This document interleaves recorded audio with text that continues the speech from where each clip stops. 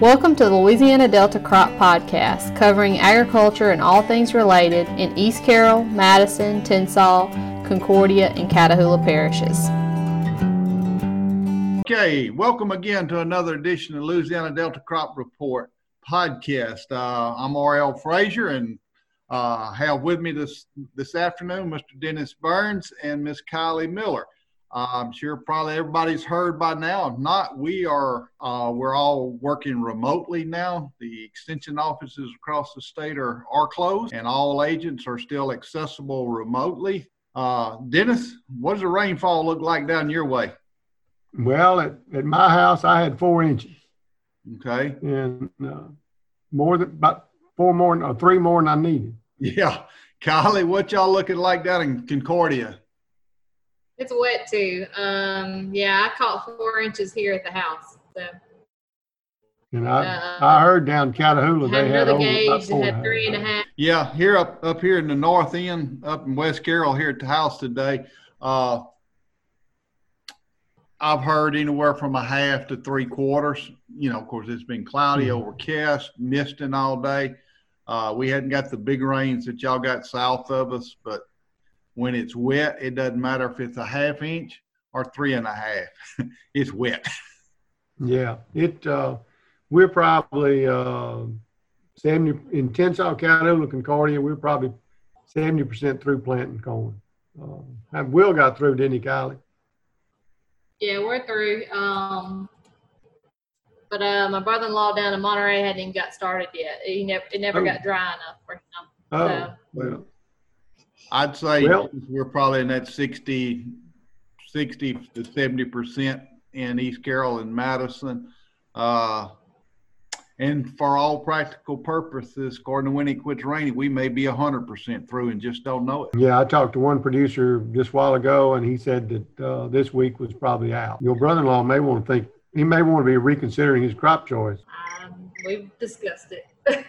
You know, as we're facing these uncertain operating procedures now, working remotely, we can't make home visits, we can't ride and visit. Dennis, Kylie, what are kind of y'all's plans?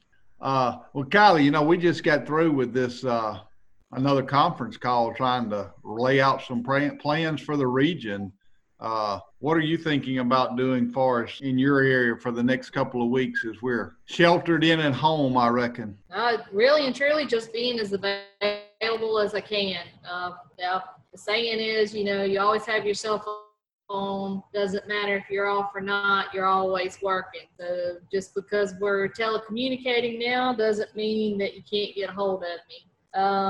You know, if you're trying to get gardening supplies or whatever you're interested in trying to do, you know, the internet, you can get a lot of things shipped to your house. I spent this morning looking at seed and, you know, pots and supplies and stuff to see what could be shipped home and seeing what was available. And there's a lot of stuff available. A lot of stuff not available, but a lot of stuff available if you're looking. But co-ops, home hardware centers, they're open. Hey, I did find paper towels at Lowe's. So just I don't know if Lowe's sells toilet paper, but you might check there because the masses will not be traveling to Lowe's for toilet paper. So you might get lucky. But yeah, the garden centers and stuff like that were deemed essential, so they're going to remain open. So that's good for our mind. I guess if you can't get out, you can at least plant your garden. You know, on that same note, it was ironic. I got a call Saturday from one of my producers with a horticultural question about fertilizing shrubs. He said, I got to plant something. He said, it's that time of the year. I can't get in the field plant corn, so I might as well plant flowers in the yard and fertilizing them. Well, I'm being busy in the house right now doing stuff like that. Yeah. Honeydew project. Yeah. But it's raining, so it's so wet we can't even get out there and do that right now. Well, Mr. Dennis, I see you have joined us again. Yes, I'm back. You know, these days when your wife calls from the grocery store, we're not making any extra trips, and she calls from the grocery store. You got to answer. Especially when you got two. Did y'all talk about our boys to feed, huh?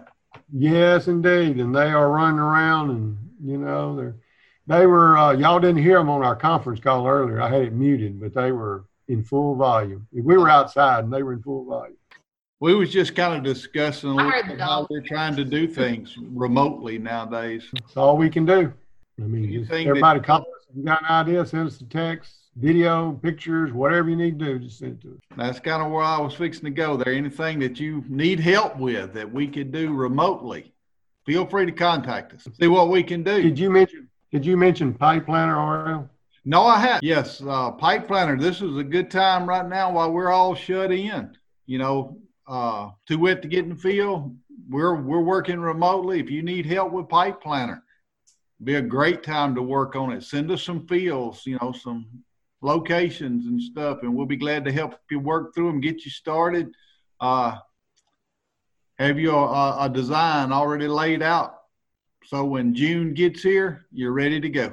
Sounds good. All right, Kylie, you got a interview with Trey Price, Dr. Trey Price, about corn diseases, don't you? Yep, and I guess we'll get to it right now. Kylie Miller here with the Louisiana Delta Crop Report, and today I'm joined with Dr. Trey Price. How are you today, Trey? I'm doing great.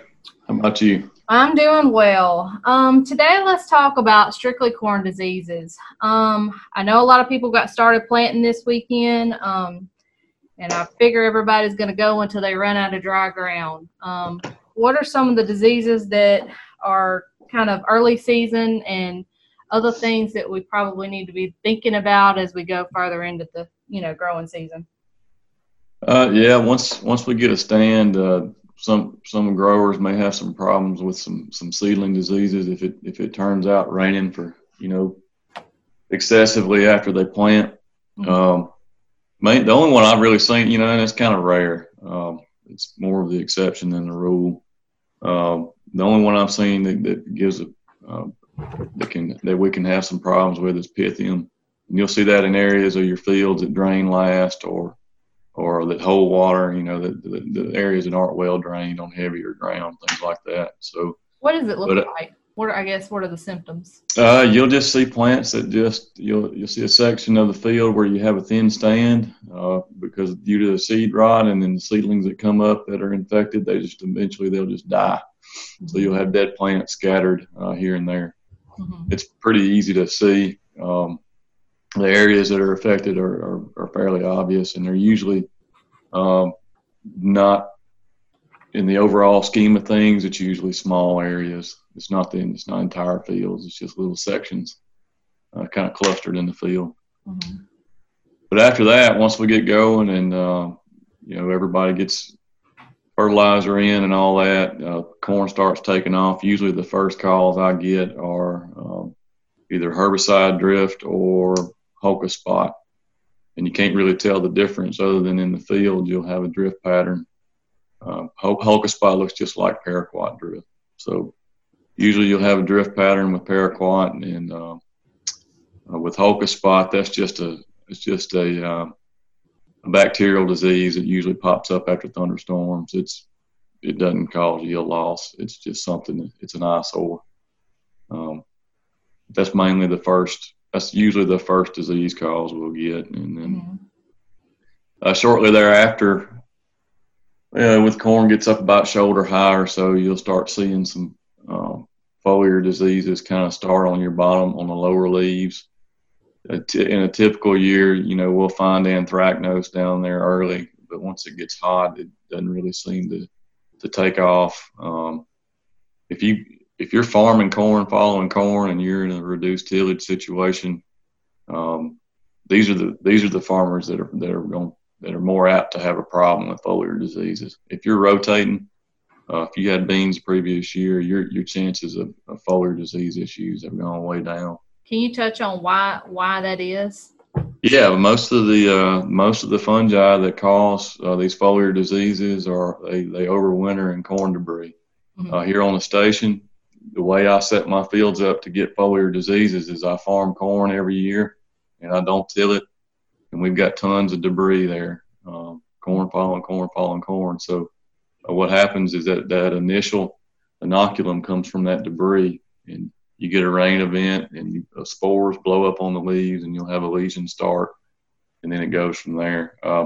particularly if you have susceptible hybrids. Some of these hybrids are susceptible to some corn disease. Most are resistant. So odds are you won't have a problem, but if you've got the right hybrid out there, if you've got the right environment, a lot of rain, if you're corn following corn, no till, reduced till, you get ready for some foliar disease issues. So see that every year. Yeah.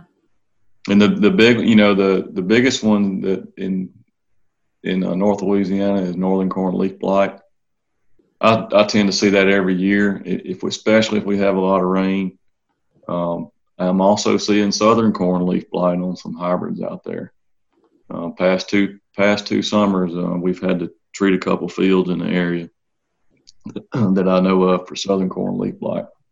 So, but most of the time in corn, you really don't need a fungicide application. And if as long as you're scouting and the corn's clean, I don't really see a reason to put a fungicide out there. Especially with the corn prices the way they are, any input cost our growers can leave out is key to them remaining profitable or at least staying in the game. So, other foliar diseases that we'll see, Curbularia leaf spot. That's a new one. It looks just like eye spot up north. We don't have eye spot down here. It's a different fungus that causes it here. That's just mainly a cosmetic thing. We don't really know if it causes yield losses yet. I do know that fungicides work on it. I had some here at the station last year, and just about any treatment that we put out was effective on it. But again, I think it's just a minor disease that kind of occurs on certain hybrids, and I get questions on it every year. The other one that you need to look out for and scout for, particularly during right around tasseling, a little before tasseling, is southern rust. If we have southern rust come in early, you definitely warranted fungicide application is definitely warranted. Now, the later the season goes on, closer you get out there to dent, the more and black layer, the more defoliation you can take. Dent, we really don't see a yield loss until 40-50% defoliation. So the disease has to be really bad. And if you're considering a late fungicide application in corn, you need to take that into account, that you can take a lot of defoliation at those late stages.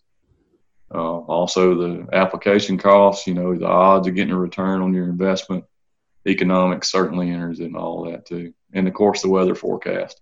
Right. Southern rust likes kind of light rain and light wind, not really heavy downpours, but just frequent light rain and light wind. Kind of like if you get a tropical depression in here and it just kind of sits here and gins for a little while, or the outskirts of it or something without too much wind. Situations like that, cloudy days, that's when southern rust can really go on. If it's hot and dry, that disease is not going to progress very fast. Is that true for most diseases, I guess, that would be common with here? Yes. That's just about with all the foliar diseases. It's gonna be worse when it rains. Right. Yeah. And it's been raining since November, so it's gonna stop eventually. Yeah, when it does, it usually turns off for good. So yes, indeed, it's feast or famine. So exactly. Yep. Okay. As far as that pretty much is foliar diseases in corn in a nutshell. And if anybody has any questions, my cell number is out there, and I'm on Twitter, or I've got email. You can call me. We're still here. As long as farmers keep farming, we're going to keep working. Right. Yeah. And that goes for the offices as well. And, things may change. I don't know. But as of today, that's the news we're told. So. Yeah. But, cell phone always rings. So. That's right. Yeah. And we have technology now. So if they cancel our wheat and oat field day here at Macon Ridge on the 23rd, we're just going to do a virtual field day and put it on Twitter. I'm excited about that. I'm going to help out with that one, and maybe the podcast idea is going to be more vital now than it ever has been. So That's true. I've been wanting to do it for years. I think it'll work great, and we'll actually reach more people. So. Yeah, well, I always appreciate you joining us and getting that information out to our listeners, and we'll be in touch. Thank you, Trey. Anytime. Thank you, Kylie. Hey, that was another great interview with Dr. Trey Price, and he loves talking on the podcast. He always does a great job. Trey loves to interact with people too. So feel free to give him a call. He loves to come visit, but we're all restricted right now. So, but give him a call, shoot him a picture. If you end up with a problem, he'll be glad to work with you and try to come up with a solution. Before we leave, though, we do need to plug we're going to attempt this again, another virtual field day, the Wheat and Oat Field Day.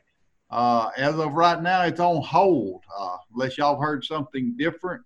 It depends on when we're allowed to go back to work and start congregating, whether it'll be an actual field day. But if not, we're going to try a virtual field day. So stay tuned to the podcast and Twitter, and we'll keep you up to date on that. And any other comments, words of wisdom from y'all? Call us. Let us know if you need anything. Shoot us an email, tweet us. We are working. We're giving it a shot. And if you notice on this podcast, there's a little bit of a delay. We're actually all three at home. We're working off our home internet. And I can tell you the wilds of Tensas Parish doesn't have the best internet. So let's just understand understand what we're working with here, and we're making a stab at it. We're making a stab at it, and the same thing in West Carroll. Internet's in and out. And I imagine a part of that is the heavy load with kids home from school and other people home working on it. So it's just a drain on the internet system, however you want to word that. So with that, if y'all don't have anything else, let's sign off in this mess for this week, and stay tuned, and we'll be back end of the week or first of next week with another one as things progress. Thank y'all for joining us. See you later. The Louisiana Delta Crop Podcast is produced by the LSU Ag Center Extension Service. For more information, visit the lsuagcenter.com or contact your local extension office.